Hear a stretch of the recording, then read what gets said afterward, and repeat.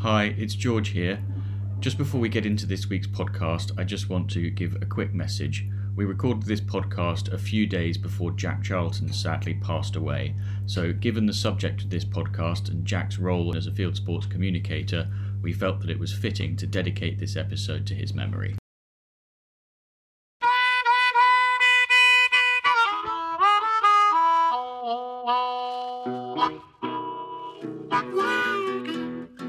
Hello and welcome back to the Guns on Pegs podcast.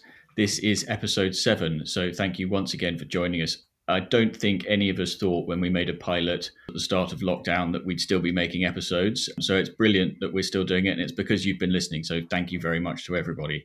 We have got another special guest for you today, but first let me say hello to Chris. Chris, how are you doing? Afternoon, George. I'm very well, thank you. How are you? Yeah, not too bad. It's a pretty miserable day down here in Hampshire, but I've got something to keep me warm, so... Ditto. Mine's already burning my neck, by the way, on that note.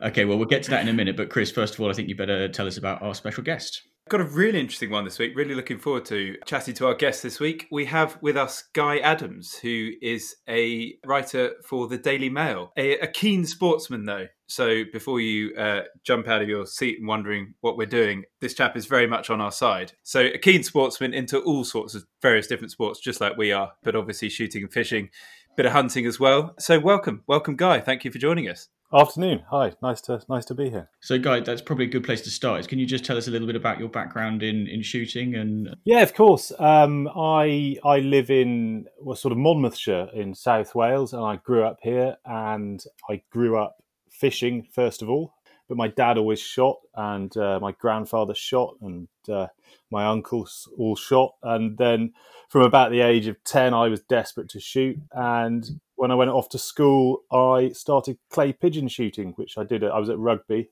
and I did to a reasonably high standard when I was at school. And then, I guess when I was about 13 years old, my dad finally let me have a go at some. The first thing I ever shot, I think, was walked up grouse on the Isle of Lewis, where we used to go every summer. That's a hell of an introduction.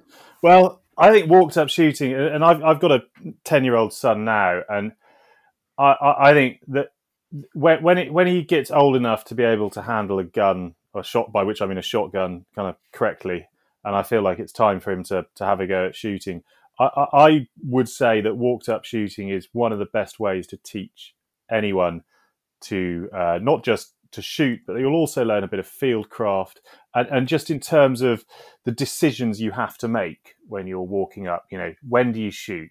How do you carry your gun? What should you be looking at when a dog's gone on point? Where should you be standing? Where are the other guns standing? Is that bird safe to shoot? Oh, a snipe's just got up. Should we have a go at that, or is that unsafe? That level of decision making, if you can start doing that from the age of 13, 14, you're going to be able to do it your whole life. Whereas if you grow up and the only thing you ever shoot is, and I'm not going to denigrate pheasant shooting. I think it's great. I think pheasants are great birds.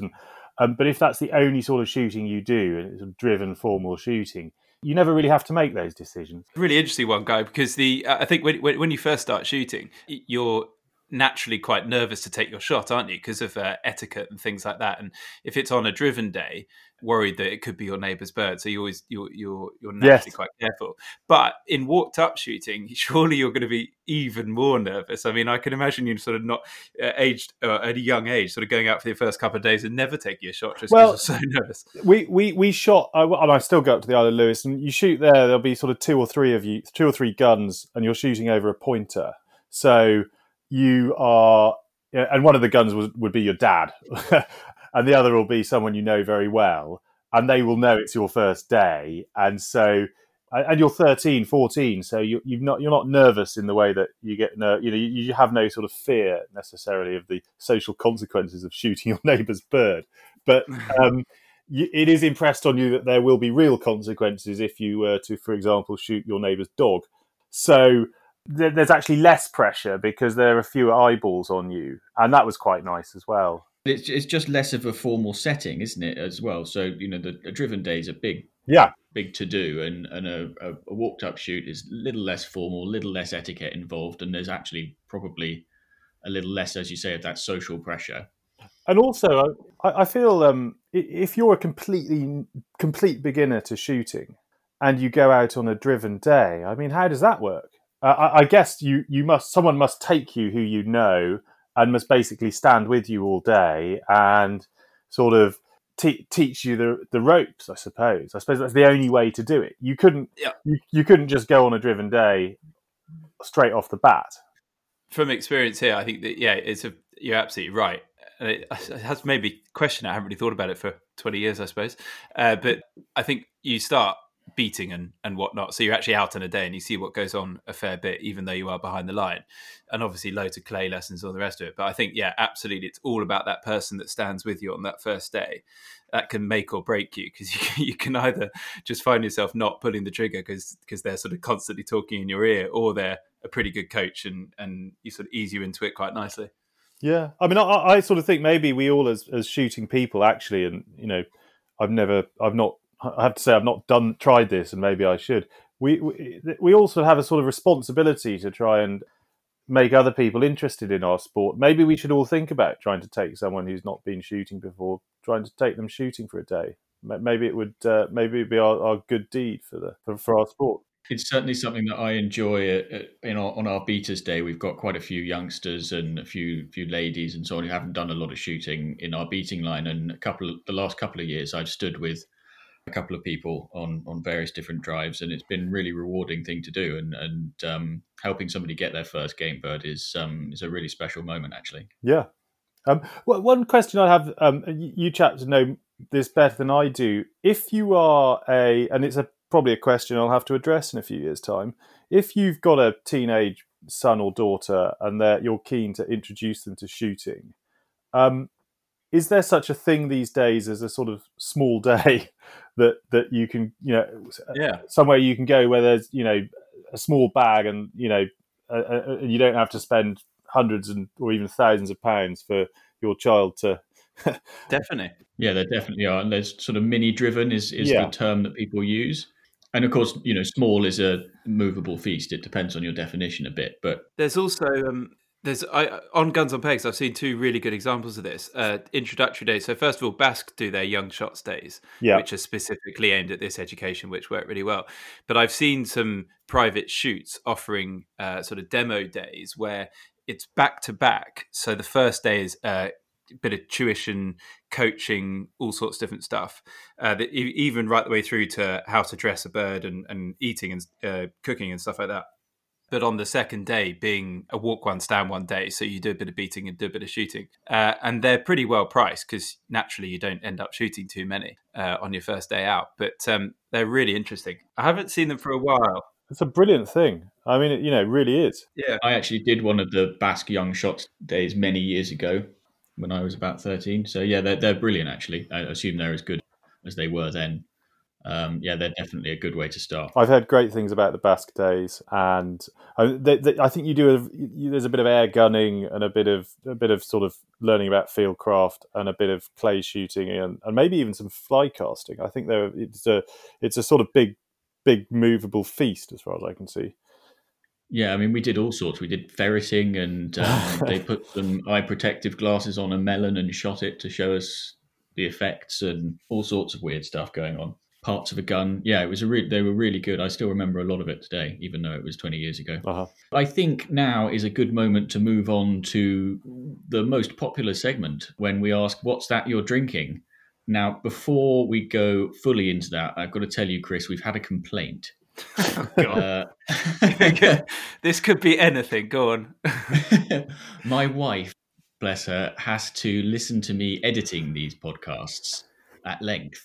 So she's probably listened to them more often than anybody apart from me. And she said to me when I was editing the most recent one, Chris doesn't seem to be trying very hard with his drinks. It's just a succession of supermarket lagers.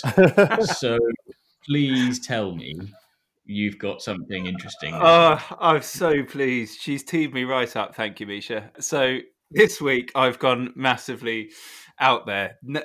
There's little that I'm drinking. Well, you can't buy what I'm drinking from the supermarket, so I'll start with that. I have a Scorpion. Any ideas what a Scorpion is? Something with tequila in it or similar? Not far. So a Scorpion is a banana milkshake and rum. Uh, I love it when I first had one when I literally just started drinking, and we were on a family holiday. Very lucky to be in the Caribbean, and I love Antigua, and I brought back some English Harbour rum. So this is English Harbour rum and banana milkshake, but you can basically lose quite a lot of rum in this drink without realising, as I'm finding out right now. It's a really nice drink, and I'd encourage you to try it. It actually goes quite well on a summer's day. Would you believe? Yeah, I wouldn't have thought it's the best drink when on a rainy rainy Thursday. Well, it makes you think. Just makes you dream, doesn't it? Guy, what have you got? I'm afraid I'm going to. There'll be a bit of vulgar product placement because although I'm a filthy tabloid newspaper journalist, my family is a brewing family, and we have a brewery up in Manchester called Joseph Holt, and a few pubs. And I mean, these have been quite hard times for the hospitality industry for the last few months, and pubs are sort of starting to open up. No one quite knows where the people are going to carry on. We're going to go back to them in the numbers that they once did. So I'm doing a bit of service for the British brewing industry. And I'd like, I mean, if all your listeners would also, do a bit of service to your local pub, go down there, buy a pint of proper beer or two, maybe a bit of dinner in the next few weeks, that would be great. I'm drinking a bottle of, it's called Two Hoots. It's a golden ale. It's by Joseph Holt of Manchester. It's absolutely delicious.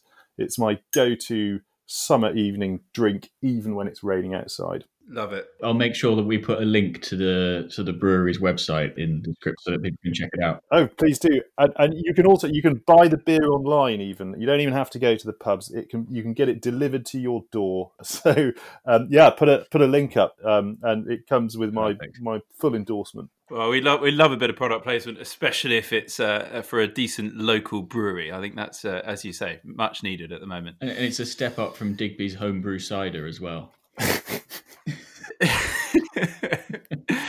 It's very true. George, what are you drinking?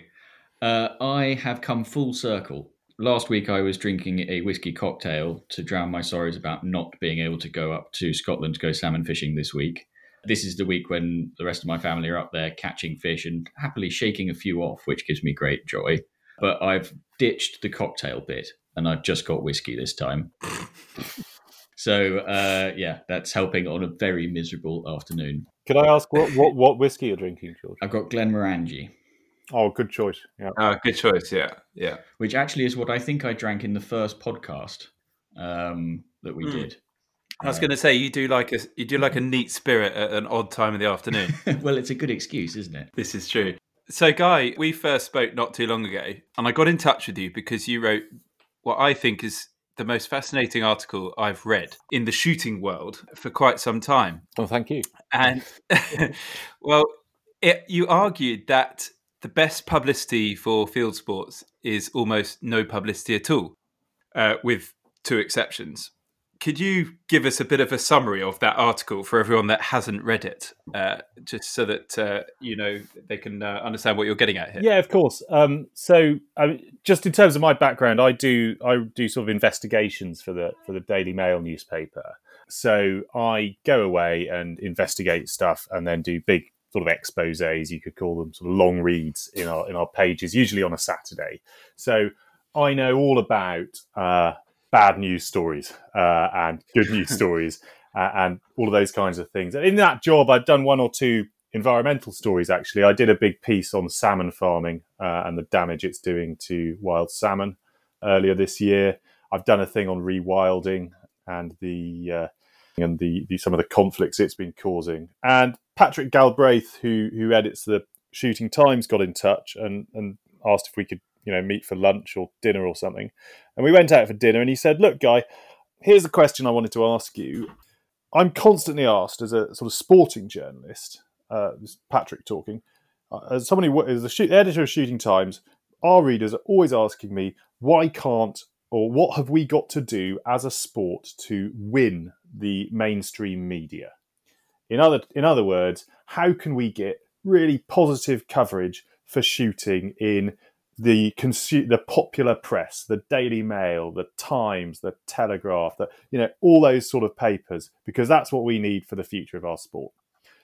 And I said, a very interesting question, Patrick. And, I have no immediate answer to that, but let me go away and think about it.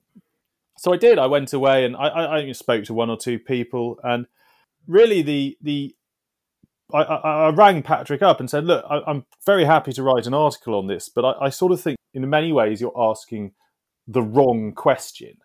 The question shouldn't be, how does shooting win the mainstream media? How do you get sort of positive articles about shooting in the papers all the time? Because at the end of the day, I'm not sure that is going to be very productive. And actually, even positive articles about shooting will often provoke a negative reaction. A lot of people, a lot of readers of people who may not know anything about shooting could read the most positive article in the world about, pheasant shooting or deer stalking. But all they'll see when they look at that page is a dead stag or lots of dead birds. And they don't really like that. And it will make them, it will actually, even if they read the article, even if they read about, all the conservation work that shoots do and all the sort of the ins and outs of deer management and land management, all the rest of it, they still are not going to like the idea that people are shooting animals for fun. So actually we have to approach, I think, this whole question of public relations for field sports in a slightly different way. And by that, I mean, we have to think about what should shooting be trying to achieve. And basically what shooting should be trying to achieve is to be more or less left alone. For people who like shooting to be allowed to carry on enjoying their sport, and for governments and activists to not be able to disrupt it. And so when you look at the numbers, there are, I think, about 600,000 people in Britain who shoot on a reasonably regular basis. I think that's, no one's quite sure, but there's about 580,000 shotgun licenses. You look at the membership of BASC and organisations like that. Let's say that 600,000 people shoot. Then you think, well, how many people really hate shooting? And again, you have to sort of look at the numbers, but the League Against Cruel Sports has about 10,000 members. The RSPCA has about 20 or 30,000 members. We can probably say confidently that 40 or 50,000 people in the UK really, really hate shooting. And 600,000 people really like it. And in the middle, you've got 70 or 69 million people who basically don't care. They're just not that bothered. And whenever they see articles in the press about shooting, and when they're news articles, they're invariably bad news stories, because a day's shooting where no one gets hurt and shot, no birds of prey are killed, and all the birds are taken home and eaten is not at the end is not going to be a news story. Most of the time, they really don't care that much about shooting, and all that coverage of the sport will make them do is care about it. And generally, they are going to end up thinking whatever article you come out with, whatever coverage you come out with, they're going to think, oh, look, there's people shooting animals for fun. I don't like that. So I was going to say, so what are the times then when you do think it's appropriate, or when it would be a good idea for shooting to be covered in the press? Well, can we start with the times it's really, really bad for shooting to be covered in the press? Yeah, and then, that's sure. sort of probably the better way of approaching this question. So the one issue that time and time again will turn people against all shooting sports, so-called big game hunting, right? Yeah. Any picture of, and they're generally overweight and a bit sunburnt, bloke standing next to a dead elephant. There is no way in the world that the average reader of a popular newspaper or the average viewer of any sort of television show will look at that photo and not feel anything apart from revulsion and anger. Yeah, they're not going to look at that and say, conservation in action. Exactly. And you know and I know that there are many, many brilliant examples of good practice in big game hunting. There are many valid reasons why it is an extremely important conservation tool, and why it can help conserve habitats and, of course, endangered species. There are perfectly sensible comment articles you can write explaining all of those issues. But at the end of the day, it doesn't matter how well written they are. The average Joe is still going to look at that picture of a dead giraffe and think, I don't like that. I don't care about those arguments. I just don't like it. So I think any time someone in shooting is invited to, if you like, write a positive article about big game hunting, they'd be better off just saying, no thanks, I'm busy, thank you. We're not, because just giving the issue airtime is counterproductive. So you talked about the dead cat strategy, yeah, and how the antis might use that against us, which is essentially provoking outrage in what you're describing here. Could you? So in politics, and I write about politics a little bit from time to time. There's a very sort of fashionable concept used in political campaigning, and has been for the last 4 or 5 years, called a dead cat strategy. And the theory behind it is basically it's something like this. It's sort of, let's suppose if you're at a dinner party and you're debating a topic where the facts are almost entirely against you. You're trying to argue something that is illogical, and the longer the conversation continues, the more certain you are to sort of lose the argument. You actually shouldn't talk at all. You should stop talking and plonk. If you were to, let's suppose you were to take a cat that was dead and just plonk it on the dining room table in the middle of the dinner party, you would then have a situation where all anyone is saying is, good Lord, there's a dead cat on the table. And what that means is that people will have stopped thinking about the subject that was giving you so much grief and will instead of just be obsessed by this dead cat. And those people, they could be alarmed, they could be disgusted, they could be sort of traumatized. There's a dead cat on the table, but you will have stopped a debate that you were going to lose. And in politics, these dead cat strategies can be very, very effective. So the most famous one recently was during the Brexit referendum, and Boris Johnson's sort of big red bus with, claiming that Britain sends £1/3 billion a week to the EU, which we should actually be spending on the NHS. It was wrong. The actual amount was about, give or take, 180 million. But by using that sort of huge figure, they sparked so much outrage amongst their opponents that all anyone was talking about for basically the rest of the Brexit referendum was which gargantuan sum we were sending to the EU every week. And that, of course, worked out very well because the terms of the debate for the whole of that 2016 referendum were all about the fact that Britain is sending lots of money to the EU. And so that's a sort of classic example of a dead cat strategy. It sort of seems illogical. It seems sort of bizarre. Why would you deliberately put an inflated number on the side of a bus when you know it's going to be called out and people are going to think you're liars or whatever? Actually, it doesn't matter. It works. Now, in field sports, I would argue that photographs of people big game hunting are the ultimate dead cat strategy when they're used by antis, because they know that the moment they stick a picture of someone with who's just shot a gazelle or something, the moment a normal person sees that photo, it doesn't matter what the arguments are for or against big game hunting.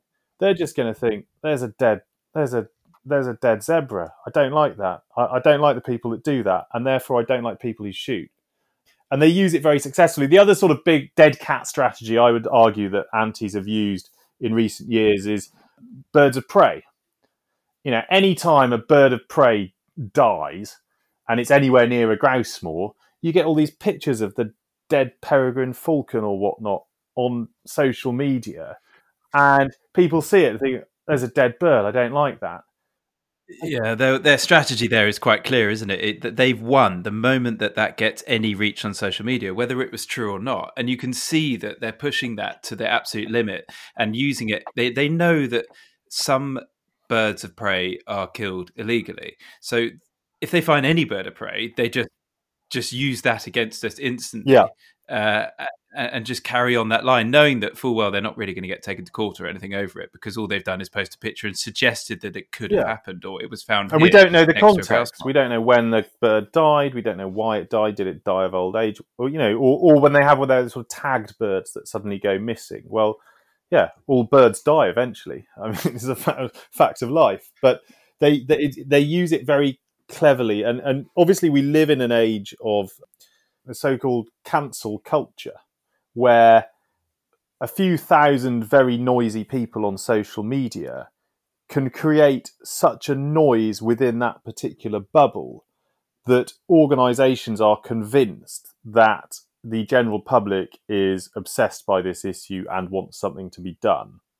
And antis have again been very successful at that. So if you're the League Against Cruel Sports and you can get your 10,000 supporters to, I don't know, write to or troll the University of Reading on Twitter and demand that they stop game shooting on their land, the University of Reading social media manager will suddenly go, crikey, we've got thousands and thousands of messages from people who are outraged that we allow game shooting on our land.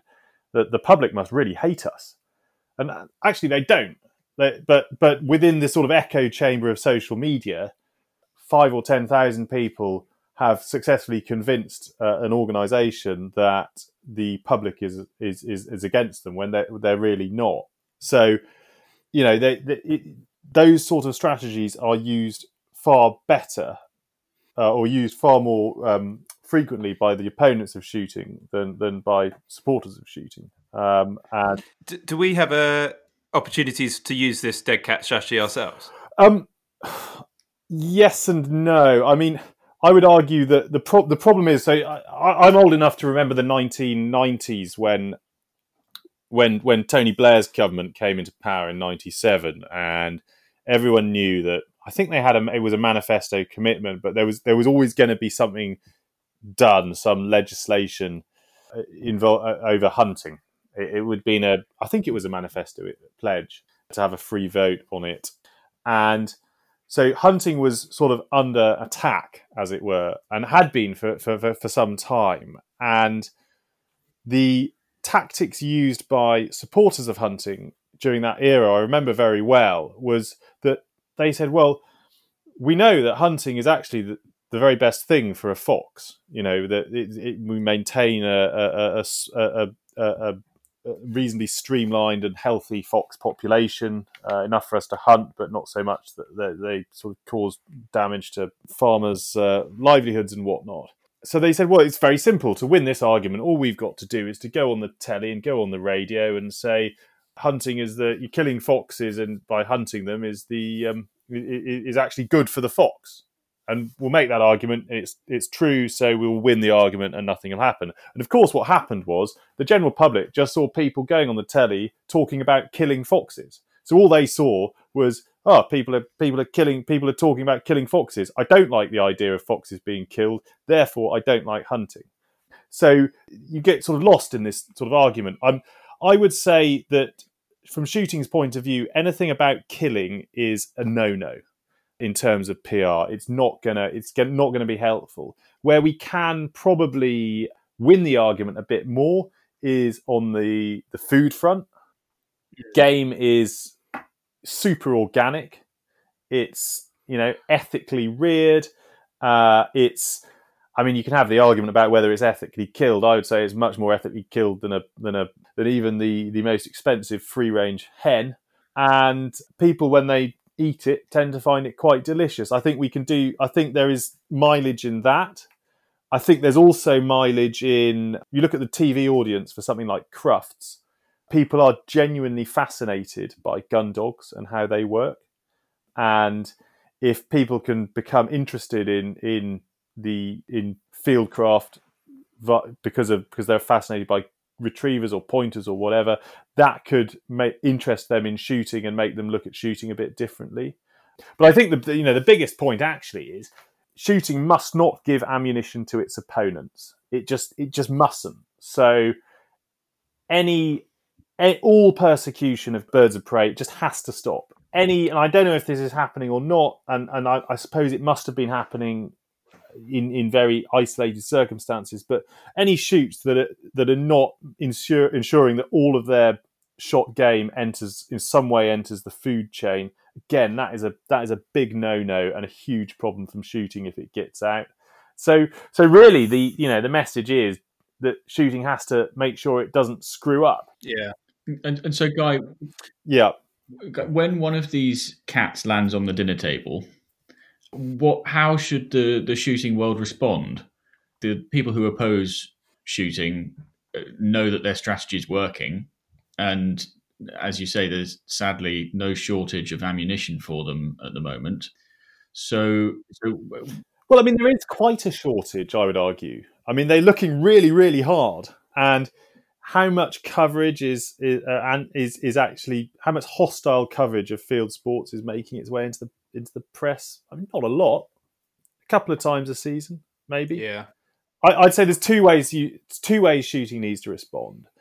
From a PR point of view, when anti-shooting stories end up in the press and they are flat out wrong, then the shooting community needs to get nasty and to make sure there are consequences for newspapers that publish false stories. The Countryside Alliance currently has an IPSO complaint in the works. IPSO is the newspaper regulator for those who are not sort of versed in this kind of thing. An IPSO complaint in the works against I think it was the Sunday Telegraph. There was a rather odd story about alleging that Brits were paying loads of money to go to, I think it was Iceland. To shoot, yeah. Do you remember to shoot puffins? Yeah, absolutely ridiculous. Yeah. So, I mean, it was untrue. It was just flat out untrue. It was unsupported by any evidence. The Telegraph was told it was untrue. They still published it. They've not corrected it. And so shooting needs to, when stuff like that happens, you've got to complain and you've got to jump through all the hoops and win victories, that way. Equally, as hunting has shown, when you're persecuted through the court system, hunting has won an awful lot of cases, and you've got to trumpet those victories quite noisily, because they have sort of shown that the prohibition hasn't really worked. I think so you've got to be kind of, when you've got the opportunity, you've got to be pretty robust in defending yourself. In terms of those, I suppose, dinner party conversations about killing animals, I think it comes down to, the old debate about the ethics of consuming any sort of meat, doesn't it? Yeah, I think that's the biggest. That's such a huge area of focus for the shooting community at the moment. I sit on the advisory committee for the British Game Alliance, which is something that's really important to us, because we've got to get more people eating game, because anyone that does eat game is potentially on our side. They are people that we could turn to understand where this free range meat comes from.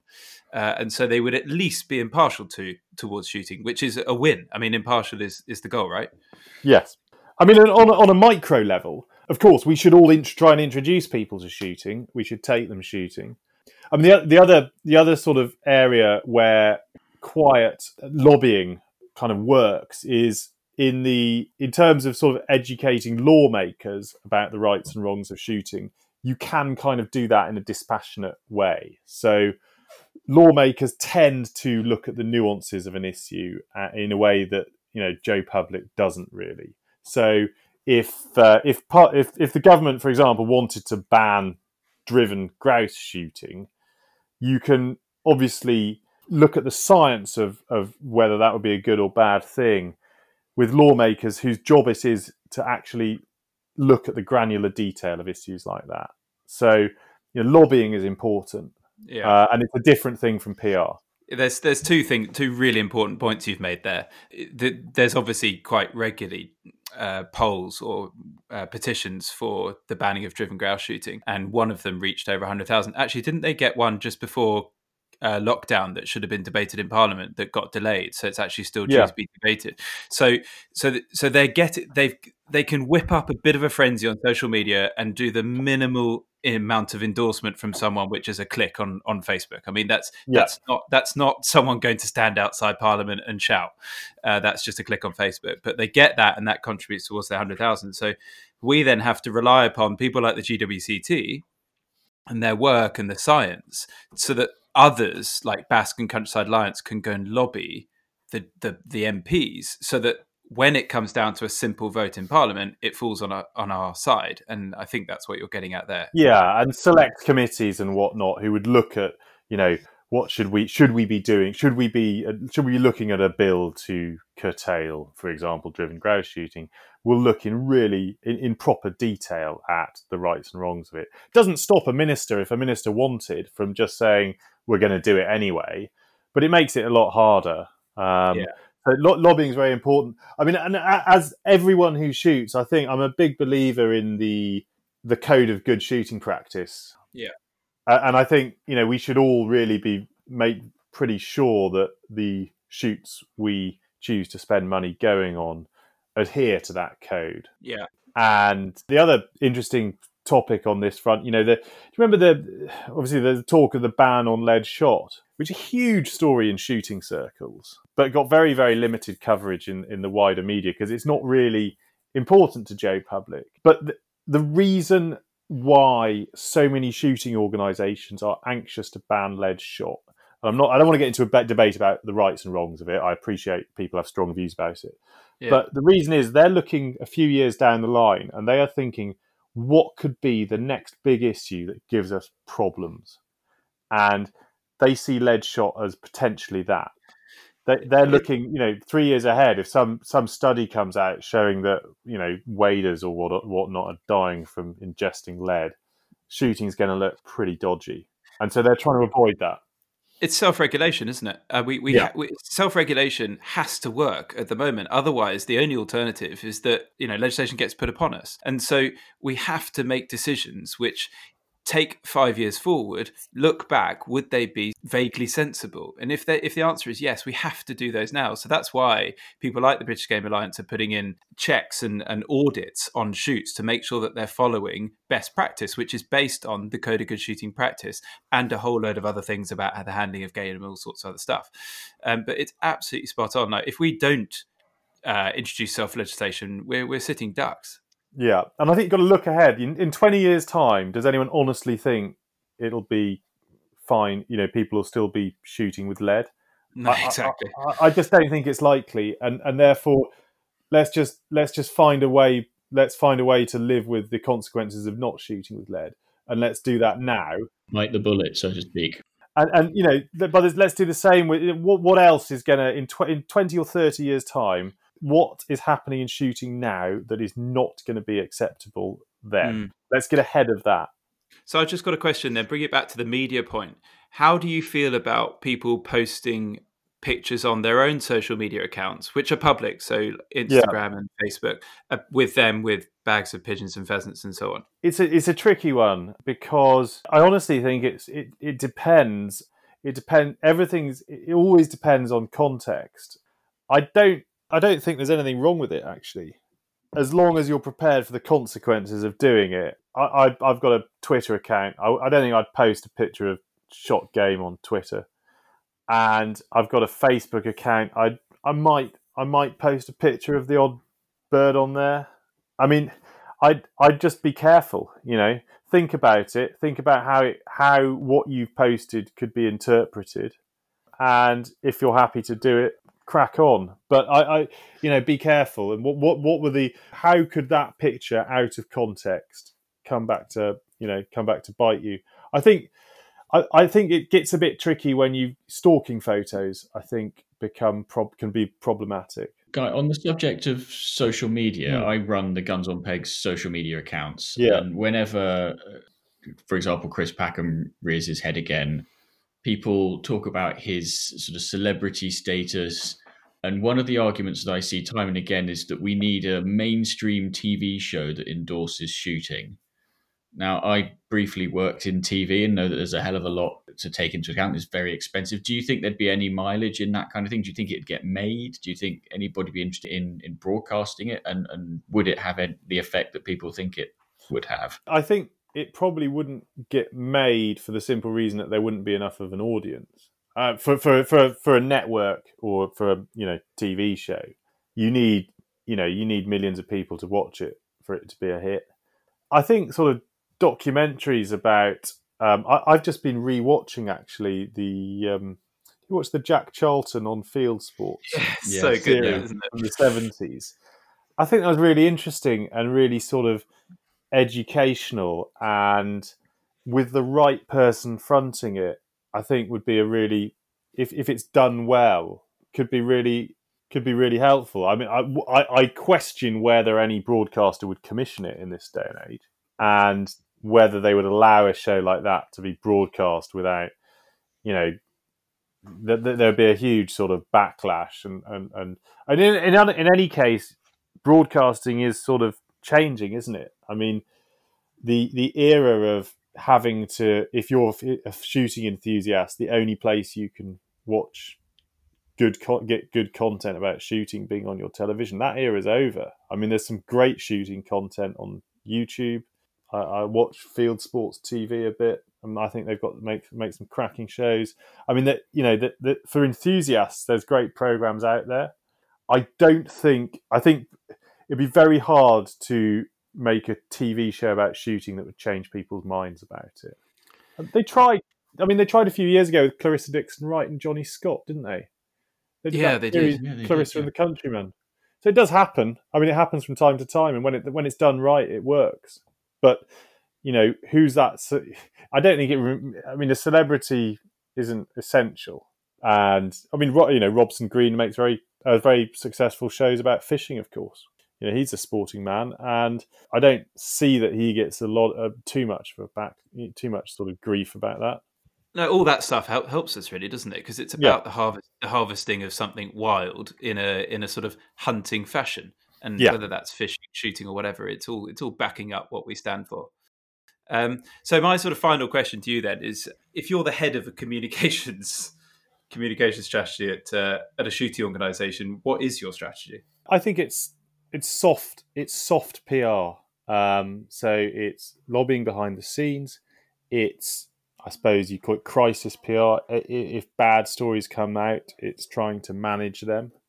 Quite a lot of the anti-shooting stories that have ended up in the press recently have been managed because there have been some sort of factual inaccuracies in the way they were initially presented. So I think it's that. It's a mixture of soft PR and kind of crisis management from time to time, and trying to snuff out problems before they arise.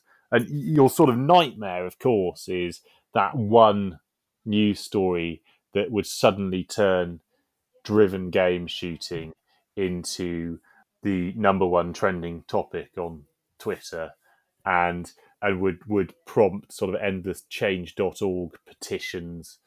That one news story that, let's say Dominic Cummings hadn't gone to Barnard Castle to correct his eyesight, but had gone on a day's shooting. I mean, can you imagine, that sort of, that level of, if you get that level of outrage about a single bad news story, that's real, that could be real trouble.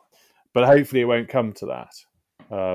The thing we can all do to stop that happening is obviously to make sure that the shoots we go on are run well. And I mean, I don't know whether you two agree, but you can get a pretty good gut feeling on a shoot as to whether the way the shoots run and the way the land is being managed for shooting is kind of good for that. Oh, yeah. Yeah, absolutely. I think you really need to know what you're talking about. That's the thing. I don't think, unfortunately, and I might be doing a disservice here, I think there's a lot of people who shoot who maybe don't spend enough time thinking about what goes on behind the scenes. There's some really easy telltale signs, though. And if you immerse your head in the Code of Good Shooting Practice and the BGA standards and things like that, you should be able to spot them quite quickly after that.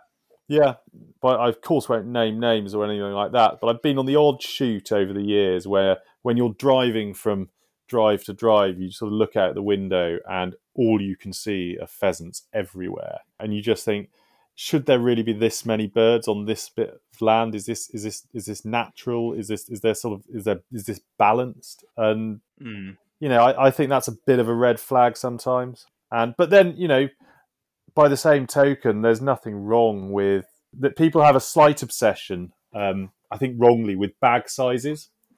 And I don't think there's anything wrong with big bags. It's not as straightforward as that, and actually big bags can have people who are shooting sort of 300 or 400 birds in a day. As long as the shoot's managed right, it's absolutely fine. In fact, it can be better than lots of sort of smaller days in terms of the impact on other species. Yeah, I mean that is a huge debate in its own right. Yeah. Just quickly on that point, I do agree with you. And for me, the debate is nothing about bag size; it's about the net positive impact if a shoot can demonstrate one. Yeah. And to be honest, if you have big days but you're doing good for the environment, then that's absolutely fine. So I think that really should be our line.